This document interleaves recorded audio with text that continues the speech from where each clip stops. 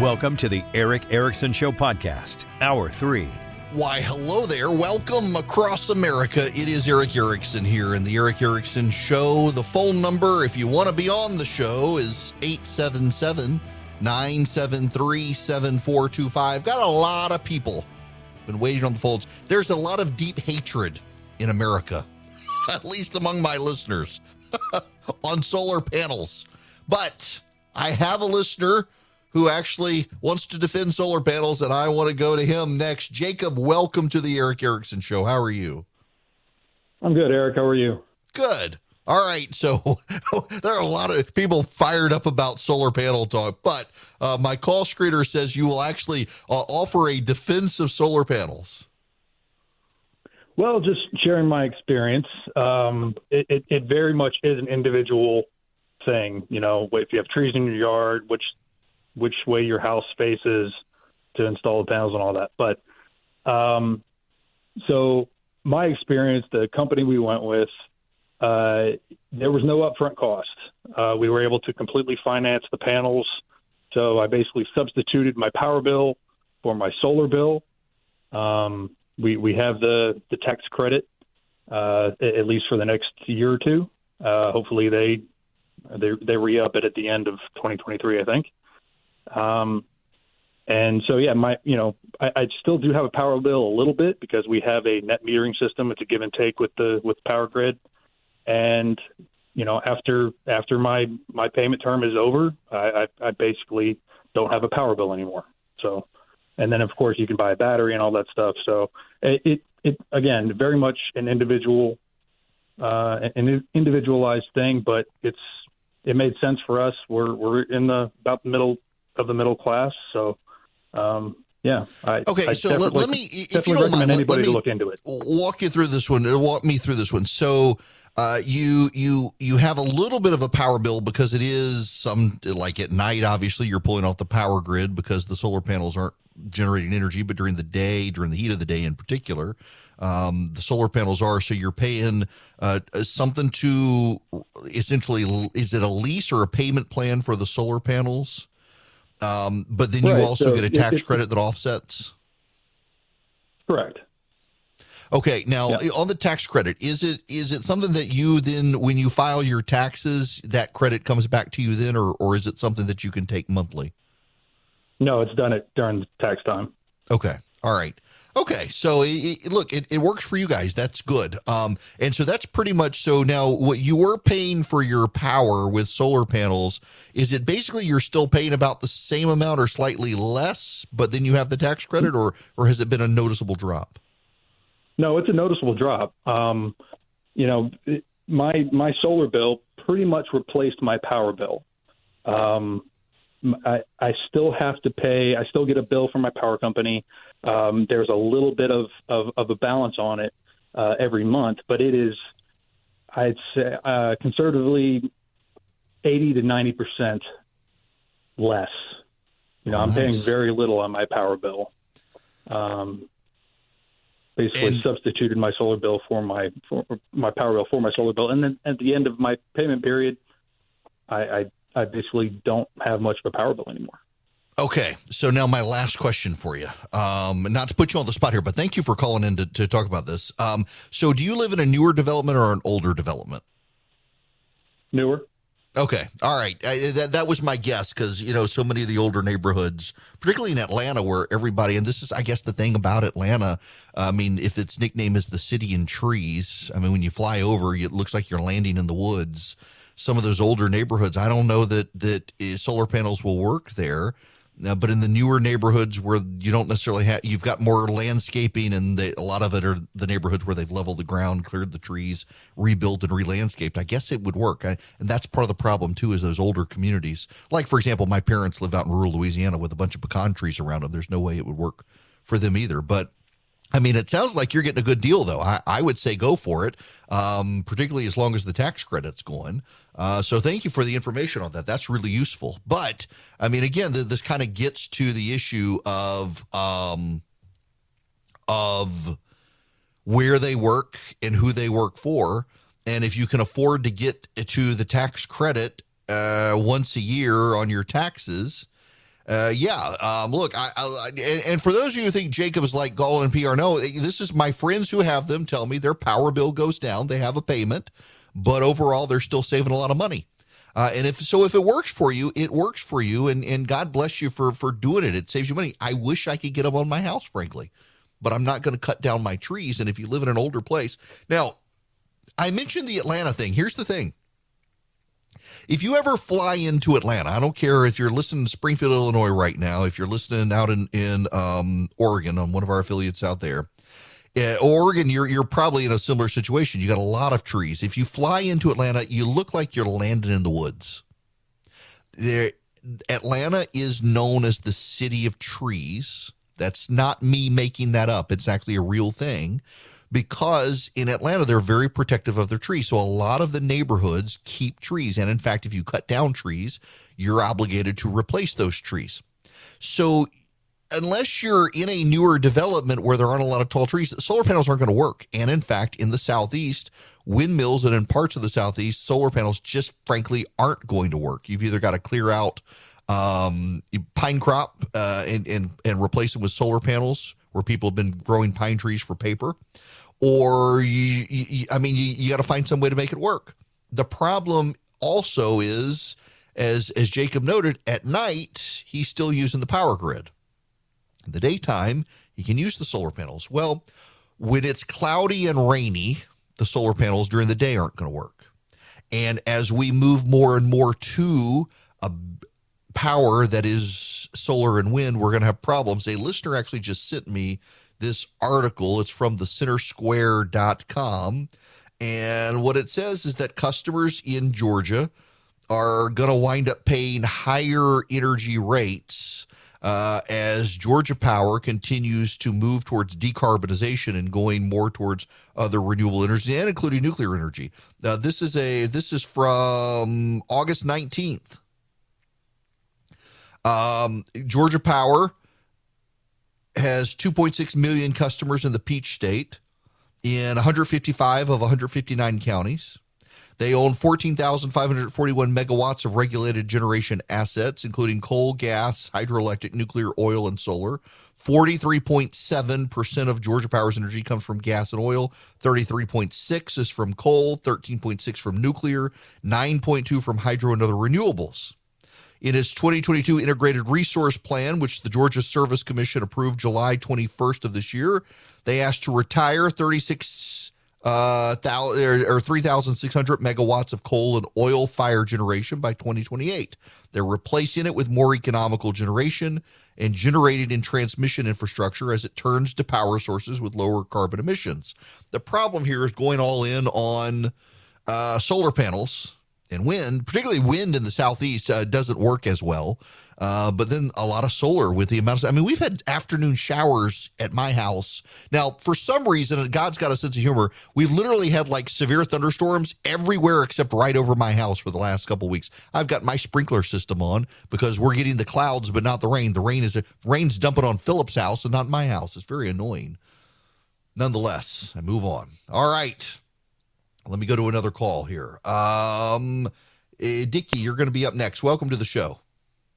Yeah, Eric, welcome. I'm a first-time caller, but I listened for a long time. Well, thank you. Listening to the last caller, I was offered the same deal as he had. One thing that they told me, okay, if power goes out, I will still have power from my solar power. Somehow it will have a system that saves the power. Okay, I'm just in it maybe about 4 months now.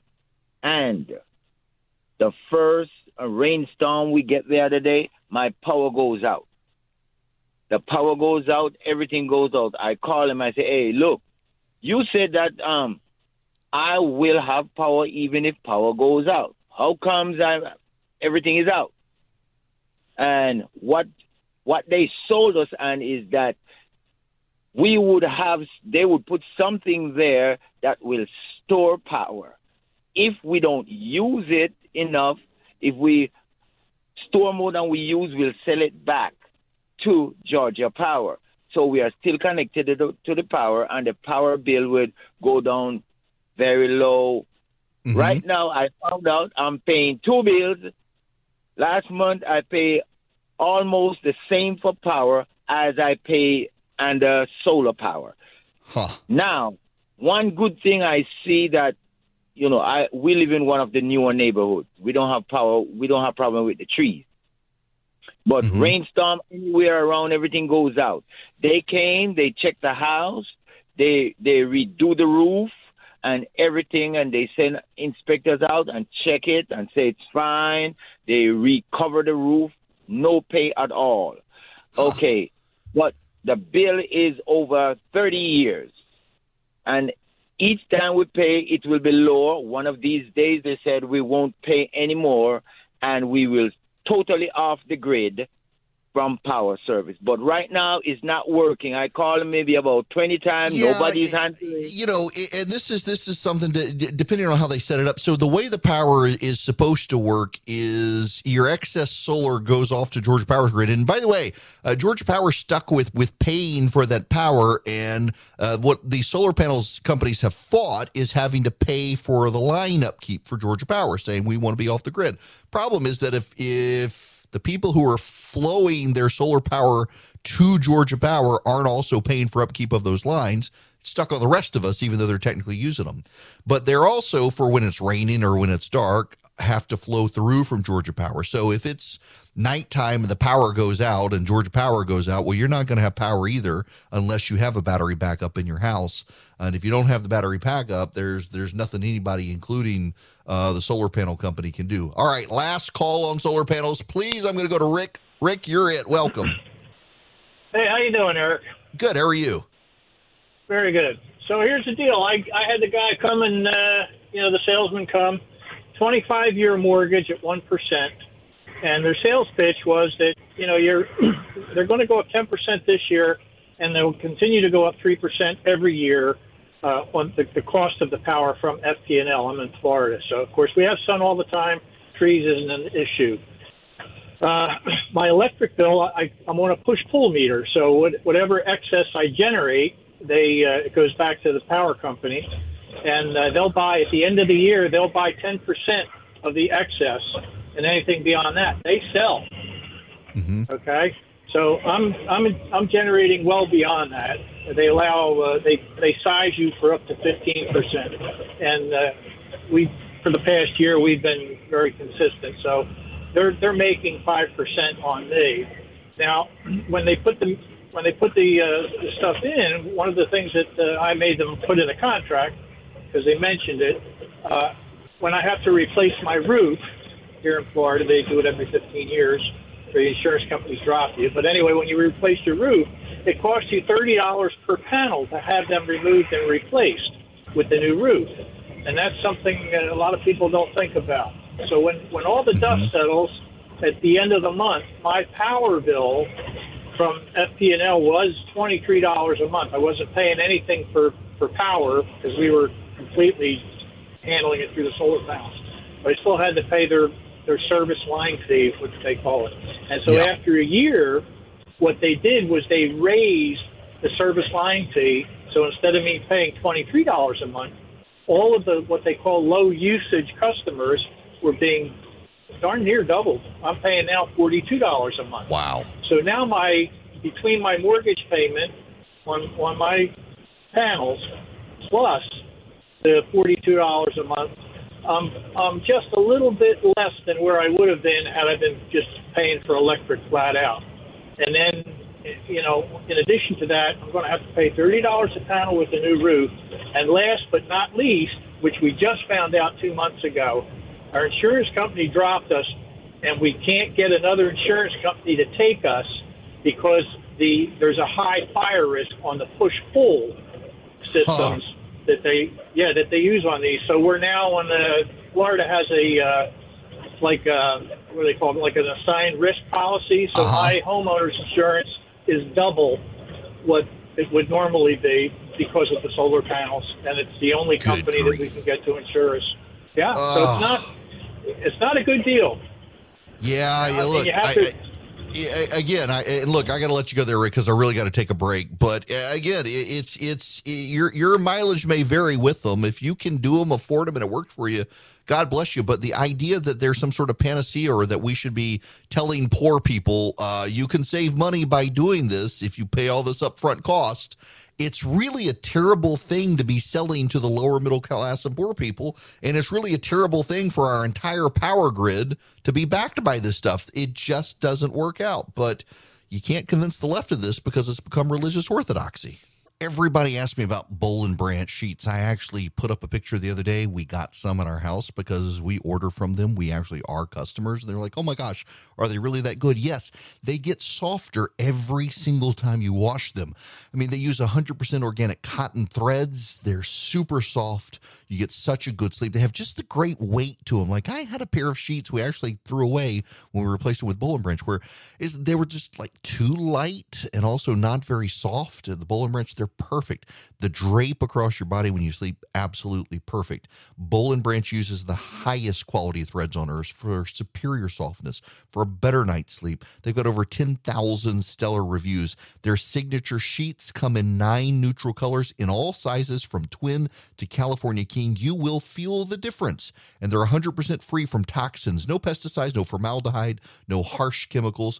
Get 15% off your first set of sheets when you use promo code ERIC, E-R-I-C-K, at bollandbranch.com. That's Boll and Branch, B-O-L-L-A-N-D branch.com. The promo code is ERIC, E-R-I-C-K.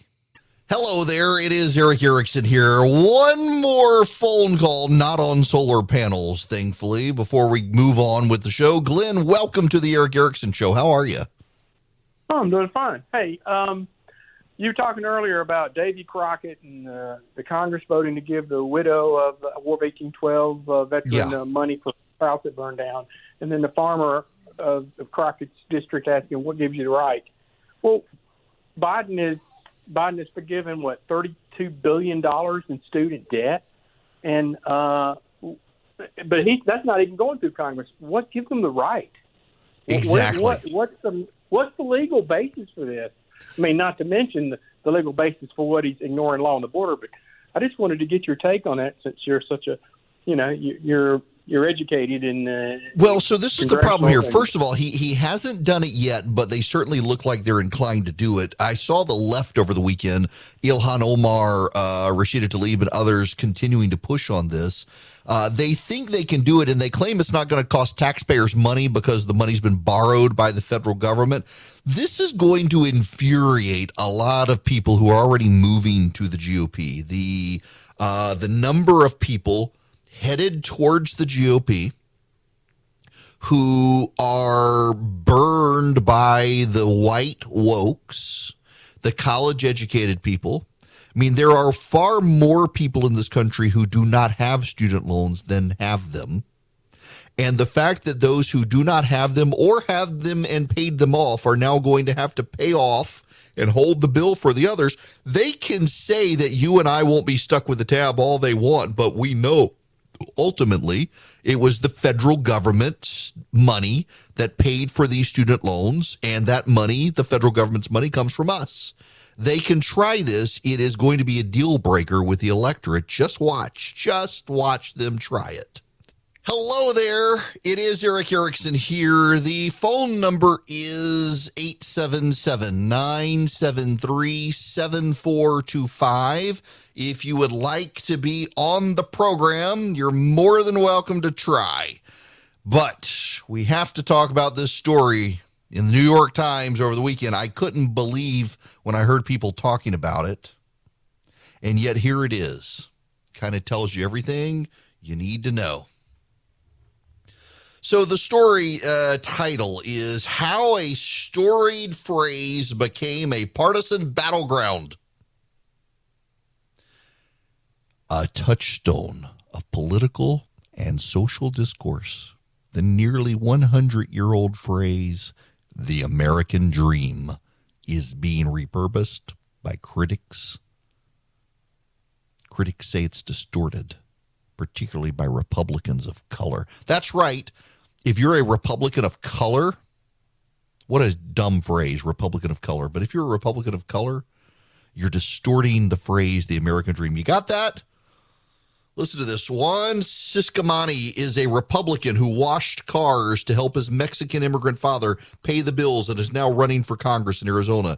Has been leaning on a simple 3-word phrase throughout his campaign, the American dream. To him, the American dream, a nearly 100-year-old idea, weighted with meaning and memory, has become something not so much to aspire to, but to defend from attack.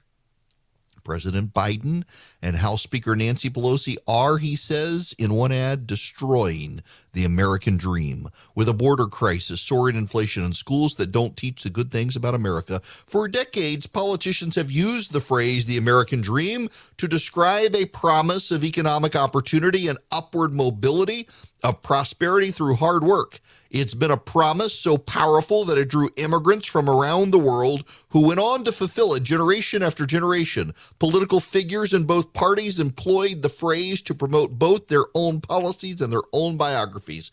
Now, a new crop of Republican candidates and elected officials are using the phrase in a different way, invoking the same promise, but arguing in speeches, ads, and mailings the American dream is dying or in danger, threatened by what they see as a rampant crime, unchecked illegal immigration, burdensome government regulations, and liberal social policies. Many of these Republicans are people of color, including immigrants and the children of immigrants, for whom the phrase first popularized in 1931 has a deep resonance. Oh my gosh. And then they target Myra Flores in Texas, who says Democrats are destroying the American dream. Says the American dream was a marquee theme last year. And Winsome Sears, a Jamaican-born Marine veteran who's now the first woman of color to serve as the state's lieutenant governor, Jason Miyares, the attorney general, who I've met and can't say his last name. That's embarrassing. Sorry, man. And that we need to defend the American dream. Here's the, and of course, wait. The Republican Party is using it as a dog whistle, says Christina Greer, an associate professor of political science at Fordham. They are saying here is the potential of what you can have if we can exclude others from stealing it from you. This is nonsense, of course. This is essentially the Democrats have a problem. The problem the Democrats have is a growing number of Black and Hispanic people and Asians voting for the Republicans. And the only thing the Democrats have in their intersectional vocabulary is racism. Along come a bunch of non-white Republican candidates who say they want to defend the American dream, and the only way the New York Times can structure it is, they've bought into white supremacy. That's it. They've bought into white supremacy. That's the claim. That they're making it something that must be protected, not something to be given. And yet, let's go full circle to the beginning of the show today. The NBC News poll conducted by Hart Research and Public Opinion Strategies, a Democrat and a Republican pollster, find that for the first time, a majority of Americans believe that our best days are behind us, not ahead of us. Sounds like the Republicans know where the pulse is.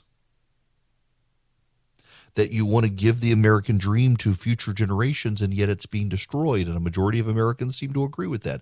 It's the left that is tone deaf and behind. You have the New York Times essentially trying their best to claim that Black and Hispanic and Asian Republicans are hijacking the phrase, the American dream, and attacking people with it and making it limited and exclusionary. You've got a professor, Christina Greer, claiming that it is a dog whistle, except it's a dog whistle. You know, they used to say it was white people.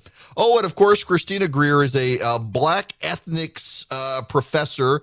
Race, Immigration, The Pursuit of the American Dream is her book. She's a left-wing professor, works with the Griot, of course, So this is a woman whose entire operation sees the world through a racial lens. And so, of course, these non-white people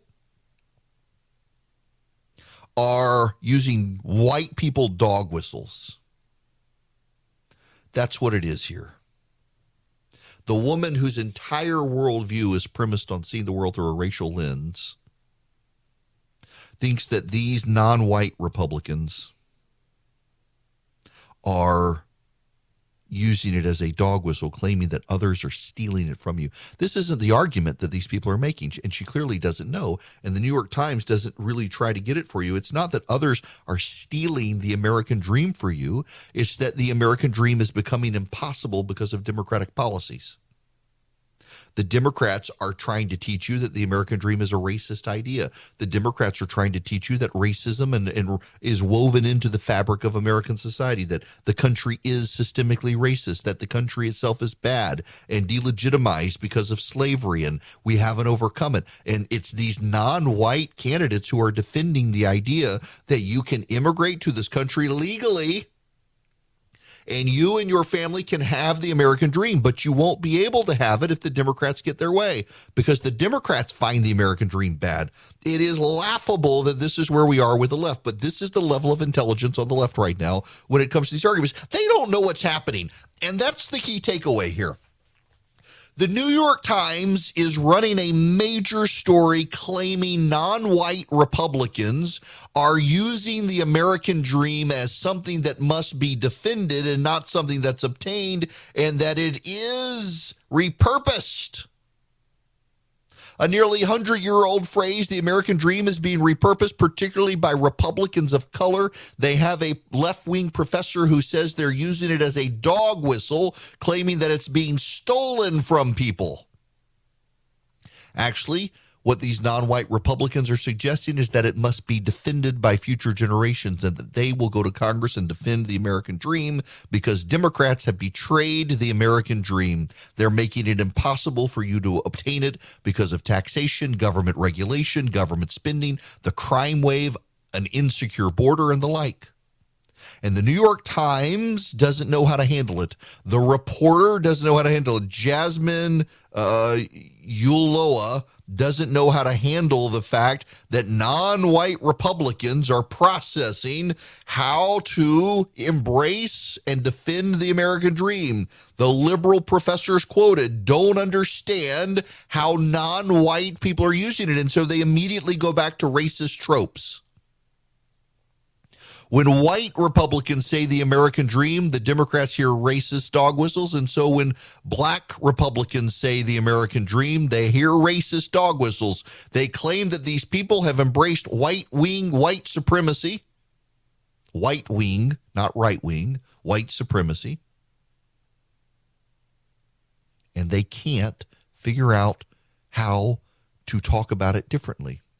And that's the amazing thing here, is that these non-white Republicans have figured out how to talk about the American dream to audiences that transcend race, how to defend the American dream, how to promote the American dream, what we can do to get back to giving people access to the American dream. And the left is clueless about that conversation.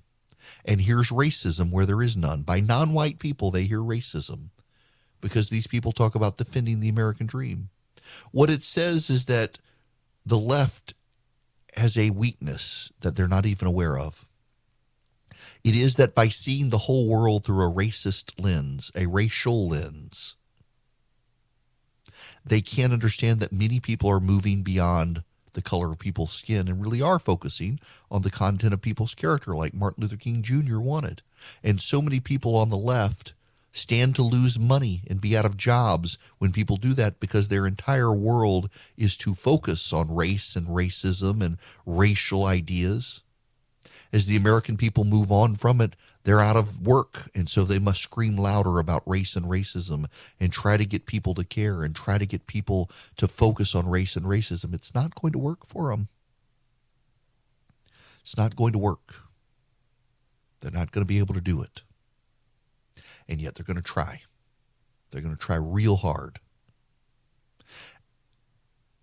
The Republican Party is seeing an influx of non-white people, non-white voters, non-white candidates. Overwhelmingly, they're predominantly Hispanic, but they're also Black and Asian Republican candidates moving into the fold. It's a sign that perhaps the social ills that have been presented by the media don't really align with what's going on in America. It's a sign that the Republican message of free markets and free people and equal opportunity, not this obsession over seeing the world through racial lenses, is actually working. It's a sign that maybe the Democratic Party needs to move on, but the Democratic Party can't move on because the Democratic Party is hijacked by a whole bunch of people who really do see the world through skin color. They've made skin color an idol. I've got a piece in World Magazine that's out today on the Democrats' racial idols in schools, where in Minneapolis, the schools are failing. The kids are not literate. They're not reading at grade levels. And for years, they claimed that there was no magic bullet to solve the problem. And you know what? They found their magic bullet. Do you know what it is? It's during layoffs to fire white people before non-white people and to hire non-white people before hiring white people, to put skin color first, not qualifications, not skills, but to put the color of one's skin ahead. And that's now where they're finding their problems. That's now how they're going to solve the literacy problem, by being racialists. It is an idol on the left, this obsession with race. It's idolatry. They're worshiping skin color. They're determining lives and life fortunes and livelihoods and how they see the world and how they hear the world and how they listen to other people in the world based on the color of one's skin. And when one says things, does things, lives things, and preaches things and practices things that do not comport to the race stereotypes of the left, they're considered to have embraced racist, white-wing, white nationalist tropes, when really they've actually become the ones to embrace the American dream and now want to defend the American dream. And the only game the left has is to scream racist at these non-white people. It's why the left is not going to win. But in the process of losing, they're going to wreck the economy. So you may want to reach out to my friends at Goldco. If you got $50,000 or more in your retirement fund and you want to use precious metals to try to help with the ebbs and flows of the stock market crashes, and inflation, which is going to be here for a while, you can reach out to my friends at Goldco at 855-904-5933. Get a free wealth protection kit from them. Learn how to use gold and silver to protect and grow your money. Thousands of retirees are protecting their retirement savings. Many are getting $10,000 or more in free silver for doing it. Call my friends at Goldco. Find out how you qualify for their special offer. They've helped thousands of Americans. They want to help you. Just call Goldco. See if they're a good fit for you. 855-904-5933. Or you can also text my name, Eric, E-R-I-C-K, to 33777. Text Eric to 33777. I'll send you Goldco's number. See if they're a good fit for you in dealing with precious metals in your retirement portfolio. Hello there. It is Eric Erickson here. So there's a story out. It's in the New York Times, and I just find it remarkable. The headline is How to Protect Against Monkeypox as School Starts. Experts say children are not a high risk of infection, but they have advice for everyone from toddlers to college-age kids. And I was shocked the advice was avoid orgies. It's not the advice at all. My gosh. With more than 98% of those infected with monkeypox are adult men who acquired the virus through intimate contact with other men. In other words, gay men having sexual relations. There have been a dozen pediatric cases. Overwhelmingly, you will not be surprised to learn that those pediatric cases are in households that are same-sex male couples. Notice they're not really saying that. Yes, it is true. Indirect contact and environmental contamination is not a major source of transmission. However, there have been a couple of documented cases, as far as we can tell, that there are people who did come into contact with men who participated in orgies who then got monkeypox from encountering those people. The crazy thing here, though, is this whole idea that, well, a dozen kids in the country have gotten monkeypox. And less than a dozen. So 10 kids in the country have gotten monkeypox. So we need to do an entire story on how to prevent your kids from getting monkeypox when 10 kids in a nation of 335 million people have gotten it. And of course, now children under 18 can get the vaccine for monkeypox. So if you're concerned, you can get your kid a monkeypox vaccine. We're undermining people's faith in vaccines generally by the specific push for vaccines in unnecessary cases, including COVID, by the way.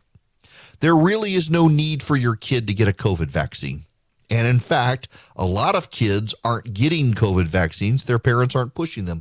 I see no reason that your kid needs a COVID vaccine. Our kids got it because we're in a household with one of us who has a lung cancer. And we wanted to make sure everybody in the house was absolutely protected as best we could. And even then, you can still get it. But the symptoms are not as severe, typically. But monkeypox, really, less than a dozen kids in the nation have gotten it, and the New York Times wants to run a big story on how to keep your kids safe from monkeypox. It's real simple. Keep them away from orgies, particularly of the gay variety, and they're not going to get monkeypox. Our public health officials in this country have lost their minds. There's actually a story. Where's this? Josh Barrow had the story. Lena Wynn, you know who Lena Wynn is? She was the head of Planned Parenthood, but she wanted Planned Parenthood to be more than just about killing kids. And so Planned Parenthood fired her. She really wanted it to be about women's health care generally and not abortion particularly. So they fired her. Well, Lena Wynn is slated to make an address at the American Public Health Association conference in Boston. And public health academics and activists are upset because they disagree with her on some things. For example, they say she's fat phobic because she objected to Krispy Kreme's promotion of giving customers daily free glazed donuts with proof of a COVID vaccine because she said, quote, donuts are a treat that's not good for health if eaten every day. They say she was unethical for mostly endorsing the CDC's recent relaxation of COVID guidelines for schools, and they object to her concern that pandemic-driven restrictions on schools are leading to learning loss, all of which she's right on, even as I disagree with her for being too extreme on stuff. The left wants her silenced because she's not extremist enough, and these are the same people freaking out over monkeypox, infecting less than a dozen kids in the nation.